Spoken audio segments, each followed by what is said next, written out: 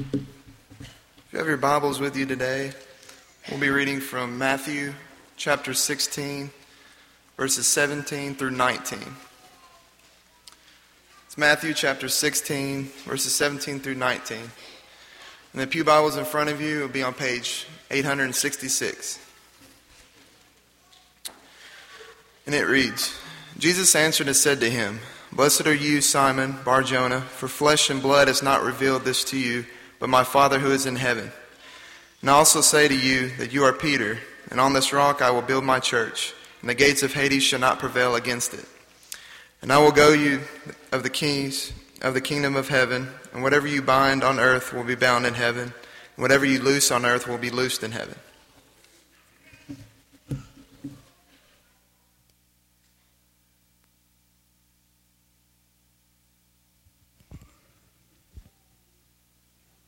Good morning.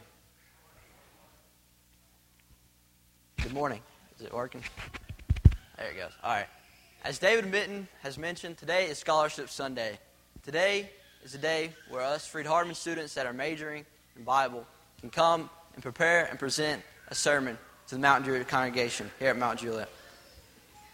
It's such a blessing to be back here at Mount Juliet, where the elders care so much about the youth and so much about the college age, and have so much. And the church has so much generosity for a scholarship to be given to people who are studying Bible. It's so good to be back where we see old friends and family who greet us with a warm embrace and handshakes and hugs. I can only imagine how Paul felt when he came back to his church after being gone on a long journey and felt the warm embrace of his congregation there at the beginning of the church, there in Acts. Speaking of the beginning of the church, that's just what I want to talk to you this morning. Me and Matt have come to talk to you about the church is no accident. As members of Christ, how do we see the church? Do we know where it came from, where it was established, and why it's here? How do we know the church got here, and why is it important in our lives? This morning we see a promise. What do you think of when you think of a promise? Maybe think of a good thing. Maybe think of a bad thing. But we know that a promise is someone's word. It's their word given to us. When I was little, age of 4, I'd go riding around with my dad in his truck, and he'd be in the driver's seat, I'd be in the passenger seat. We'd come up to a stop sign. There'd be lanes of traffic going in front of us, left and right. He'd look to his left, and he'd tell me to look to my right, and he would say, "It's clear on my side." Is it clear on your side? Without knowing what he meant, I would say, "It's clear." And he'd say, No, wait, there's traffic coming from both angles, from both sides, left and right. After the joke got old a couple years later, after I said clear, not knowing what it meant, he would come to a stop sign, we'd pull up, and he'd look left, and he said, "It's clear."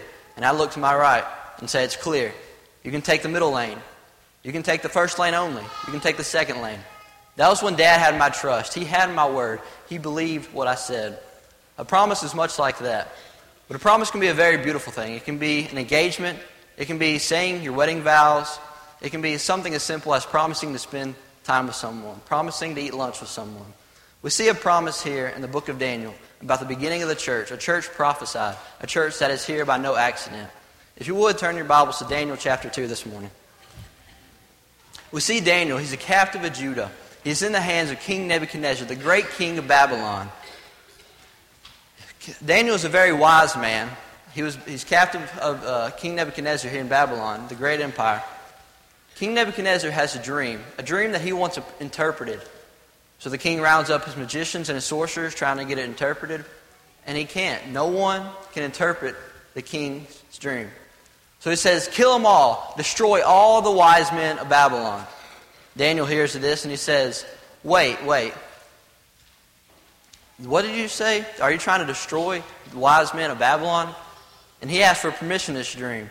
So that night he goes home, he's granted permission, he goes home and he asks for prayers of his friends. And he asks for prayers from God. He prays to God asking for him to interpret this dream. He wakes up the next morning, he goes to interpret the dream of King Nebuchadnezzar. And this is what it says in verse 31. "You saw, O king, and behold, a great image, this image mighty and of exceeding brightness, stood before you, and its appearance was frightening. The head of this image was of fine gold, its chest and arms of silver, its middle and thighs of bronze, its legs of iron, its feet partly of iron and partly of clay." So we see 4 kingdoms here represented with 4 different types of metals. We see gold, which represents King Nebuchadnezzar in the Babylonian Empire. We see silver of arms and chest, which represents the Persian Empire. We see legs of bronze, or not legs, but thighs of bronze, which represents the Greece Empire, the Greek Empire. And we see legs of iron, which represent the Roman Empire. We see this as a prophecy.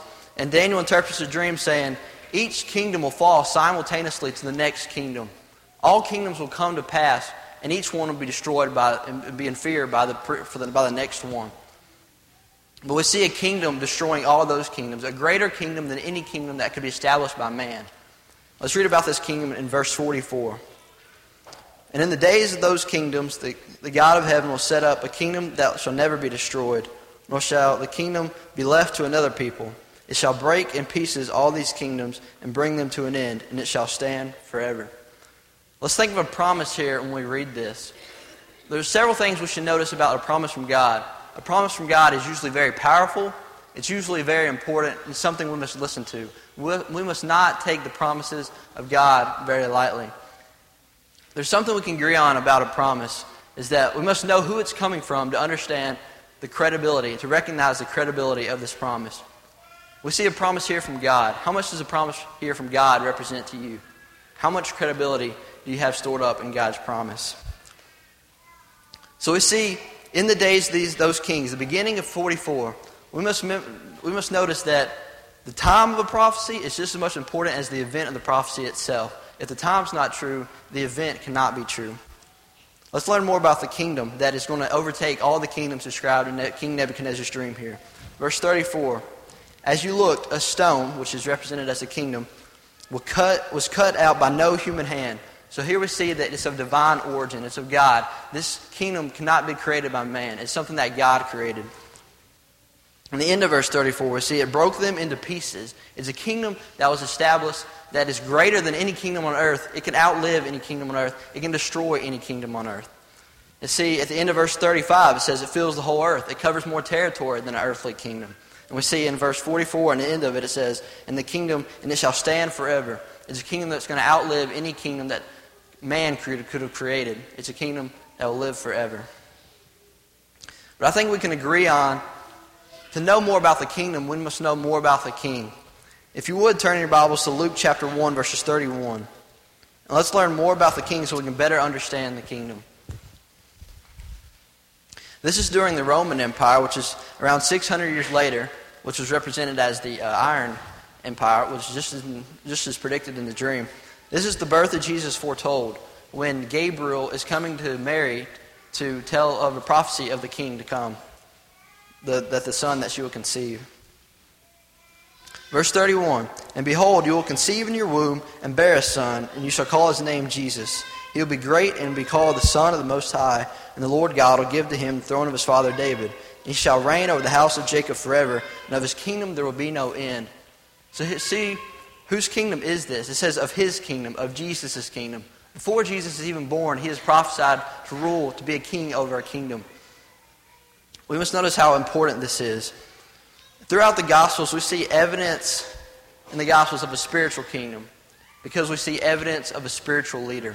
We do not see a leader that has his mind on physical things, but a leader that has his mind on spiritual things. So therefore, we can see a spiritual kingdom. If you would now turn to Luke 17:20 to learn more about this kingdom, about this spiritual kingdom that God has in place for us. This is the coming of the kingdom where the Pharisees are questioning Jesus. Verse 20. Being asked by the Pharisees when the kingdom of God would come, he answered them, the kingdom of God is not coming with signs to be observed, nor will they say, look, here it is, or there, for behold, the kingdom of God is in the midst of you. This is out of the ESV version. Some versions say, or it's within you, or within your grasp. So we see a kingdom prophesied here by Jesus saying, a kingdom is within your grasp. It's within this time. The Roman Empire, just as is predicted in Daniel's dream he interpreted. We see that this dream is within you. It is within your hearts of man. And this was not what the Jews and the Pharisees were coming to expect. Do you think this is what they wanted to hear? A dream or of a spiritual kingdom? I don't think that was. They didn't want to hear this because they didn't recognize his promise. They didn't recognize the promise that was set forth by God. The rejection of him makes it clear that he was not here to establish an earthly kingdom. The rejection of him being sent to the cross, makes it clear that he was not here to establish an earthly kingdom. It's very interesting to note that in John chapter 3, that the qualifications into this kingdom are being born of water and being born of spirit. So the spiritual qualifications for a spiritual kingdom.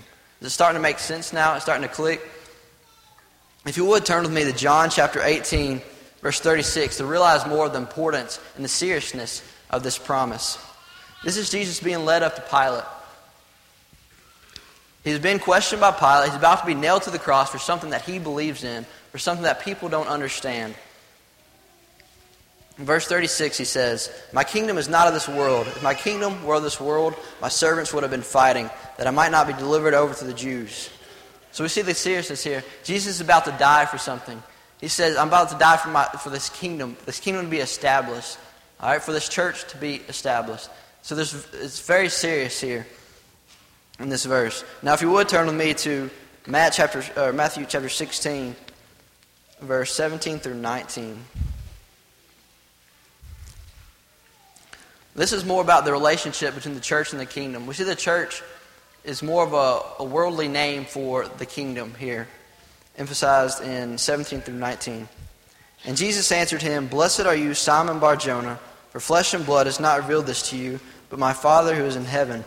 And I tell you, you are Peter, and on this rock I will build my church, and the gates of hell shall not prevail against it. I will give you the keys of the kingdom of heaven, and whatever you bind on earth shall be bound in heaven, and whatever you loose on earth shall be loosed in heaven.'" So there's two verbs here. I will build and I will give. He's saying, I will build my church on you, Peter, on Christ, and I will give you the keys of the kingdom, Peter. We see this is very important because this is all part of Jesus' plan coming into effect, to come to be established right here in this verse. Now, if you would, I'm going to close with Mark chapter 9, verse 1. This will be my last verse. And let's think of the promise here and how serious this is. Mark chapter 9, verse 1. "Truly I say to you, there are some standing here who will not taste death until they see the kingdom of God after it has come with power." We see that this prophecy is coming true. This promise is coming true. These people will not taste death. Like I said, the time is just as important as the event is. The time is here. Now the event has to take place. And that's what Matt's going to talk to you about here in just a minute. At the beginning of the church in Acts 1 and Acts 2. The time is here. Jesus is about to be nailed on the cross. His promise is coming to effect. It says, you will not taste death until you see the kingdom of God after it has come with power. Let's remember that Jesus did not die in vain. Jesus did not die so that he could come back. He did not die and failed to fulfill prophecy and then come back and establish his kingdom at another time. His kingdom is here. His kingdom has been established. Let's realize the importance of why Jesus died on the cross, why Jesus had this whole plan, and that he had a plan, and that is important in our lives. In order to understand more about the kingdom, we must understand more about the King. Thank you.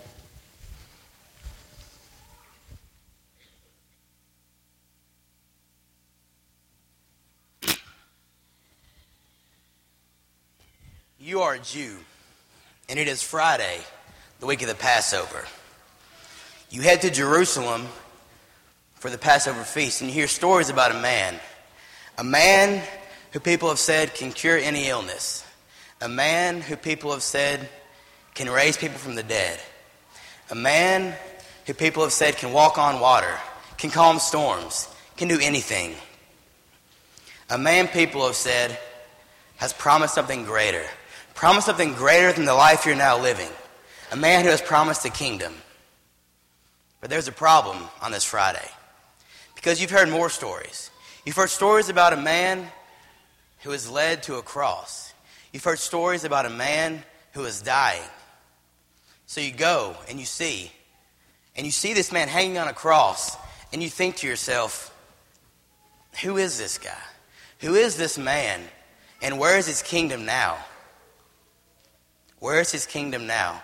You see, that's where we find ourselves in Acts, the first chapter. In Acts, the first chapter, the disciples didn't know what was going on because the man they had seen walked with him for years, has died. And he's come back to life. In Acts, the first chapter, they're confused because he's fixing to leave again. In Acts, the first chapter is the story of Jesus' ascension. And the disciples don't really know what to do because this whole time they thought Jesus had come to establish his kingdom on earth. To establish his kingdom to fight back the Romans and take Israel out from under the oppression they were in. So in Acts, the first chapter, in verse 6, they ask Jesus, they say, Lord, will you at this time return the kingdom to Israel? Lord, we don't know what's going on, but we thought you were going to do this, and now you're fixing to leave us. And Jesus tells them to hold on. He tells them to wait. He tells them the Holy Spirit's coming, and power's coming with it. So in Acts 1, that's the scene. That's what's going on. And in Acts 2 is when everything changes. Acts 2 is where we're at now. And Acts 2 is where things get so much better for us. Things got so much better for them. Because in Acts 2, the beginning of Acts 2, the Holy Spirit comes down like tongues of fire upon the apostles, upon the disciples there. And they can speak in these different languages that they don't know, languages they've never learned before, but they can talk to everybody in their own native language. It's the Holy Spirit coming down upon them and giving them this power. All right, and then Peter stands up in Acts 2, and he delivers the first gospel sermon. Peter stands up and he delivers a sermon about a man named Jesus. He delivers a sermon about a man these people knew well.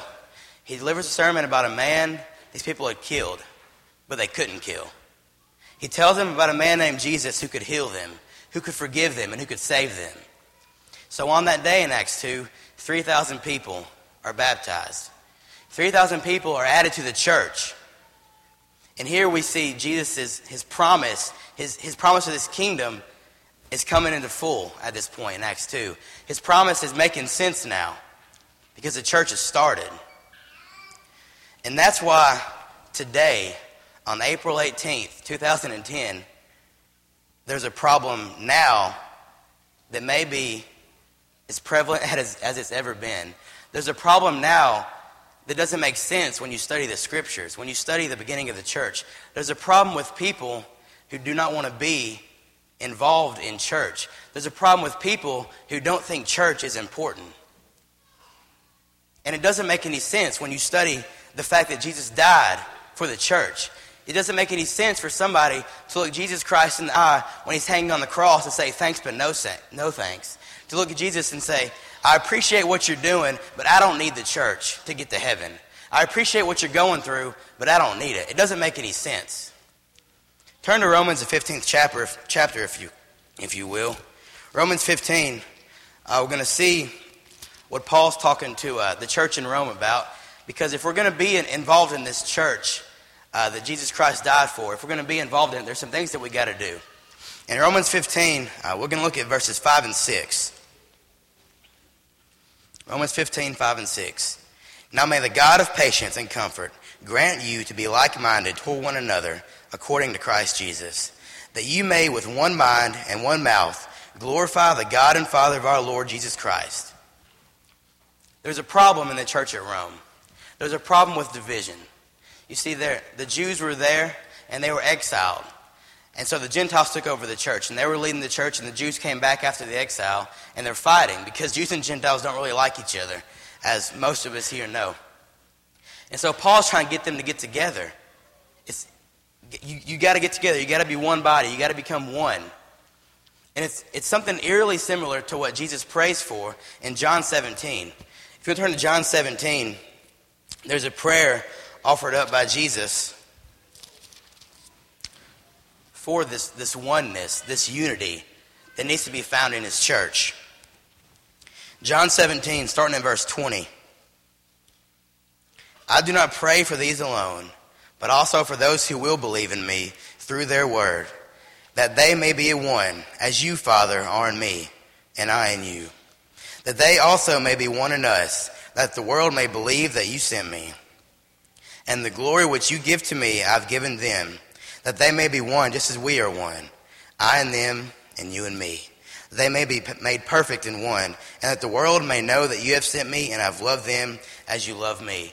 You see, Jesus here prays for the same thing that Paul's begging for in Romans 15. He's praying and they're begging for unity in the church that Christ died for unity. If you want to turn back to Acts the 3rd chapter, because when we get in the church, when we get in this one body, in this unified church that Christ died for, we're getting ourselves into something that may be greater than we actually know. We're getting ourselves into a church that is full of power. Full of power. You see, Acts 3 obviously is right after Acts chapter 2, which is the beginning of the church. Acts 3, Peter and John are walking around and they see a lame man. And he's begging at the front of the temple. And he's been lame since his birth. And he's asking for money, he's asking for different things. And we'll pick up in Acts chapter 3, verse 6, and see what happens. Then Peter said, "Silver and gold I do not have, but what I do have I give you. In the name of Jesus Christ of Nazareth, rise up and walk." Down to verse 11. Now the lame man who was healed held on to Peter and John, and all the people ran together to them in the porch, which is called Solomon's, greatly amazed. So when Peter saw it, he responded to the people, "Men of Israel, why do you marvel at this? Or why look so intently at us, as though by our own power or godliness we have made this man walk?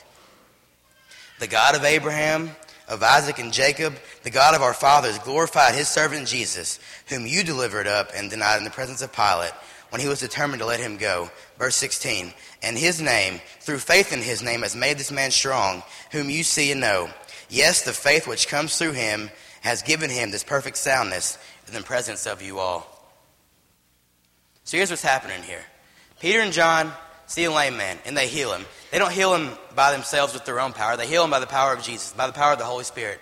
And the people, the rulers of the time, they don't really enjoy this, because they had just killed Jesus. They saw him raised back up. They saw him ascend into heaven. And they don't like the fact that Jesus is still working in people's lives on earth. And so they arrest these guys. They arrest Peter and John, and they take him on trial before the Sanhedrin. And we pick up in chapter 4, verse 7. Starting in chapter 4, verse 7. "And when they had set them in their midst, they asked, 'By what power or by what name have you done this?' Then Peter, filled with the Holy Spirit, said to them, 'Rulers of the people and elders of Israel, if we this day are judged for a good deed done to a helpless man, by what means he has been made well, let it be known to you all and to all the people of Israel, that by the name of Jesus Christ of Nazareth, whom you crucified, whom God raised from the dead, by him this man stands before you whole. This is the stone which was rejected by you builders, which has become the chief cornerstone. Nor is there salvation in any other, for there is no other name under heaven given among men which we must be saved.'" You see, there's a problem here.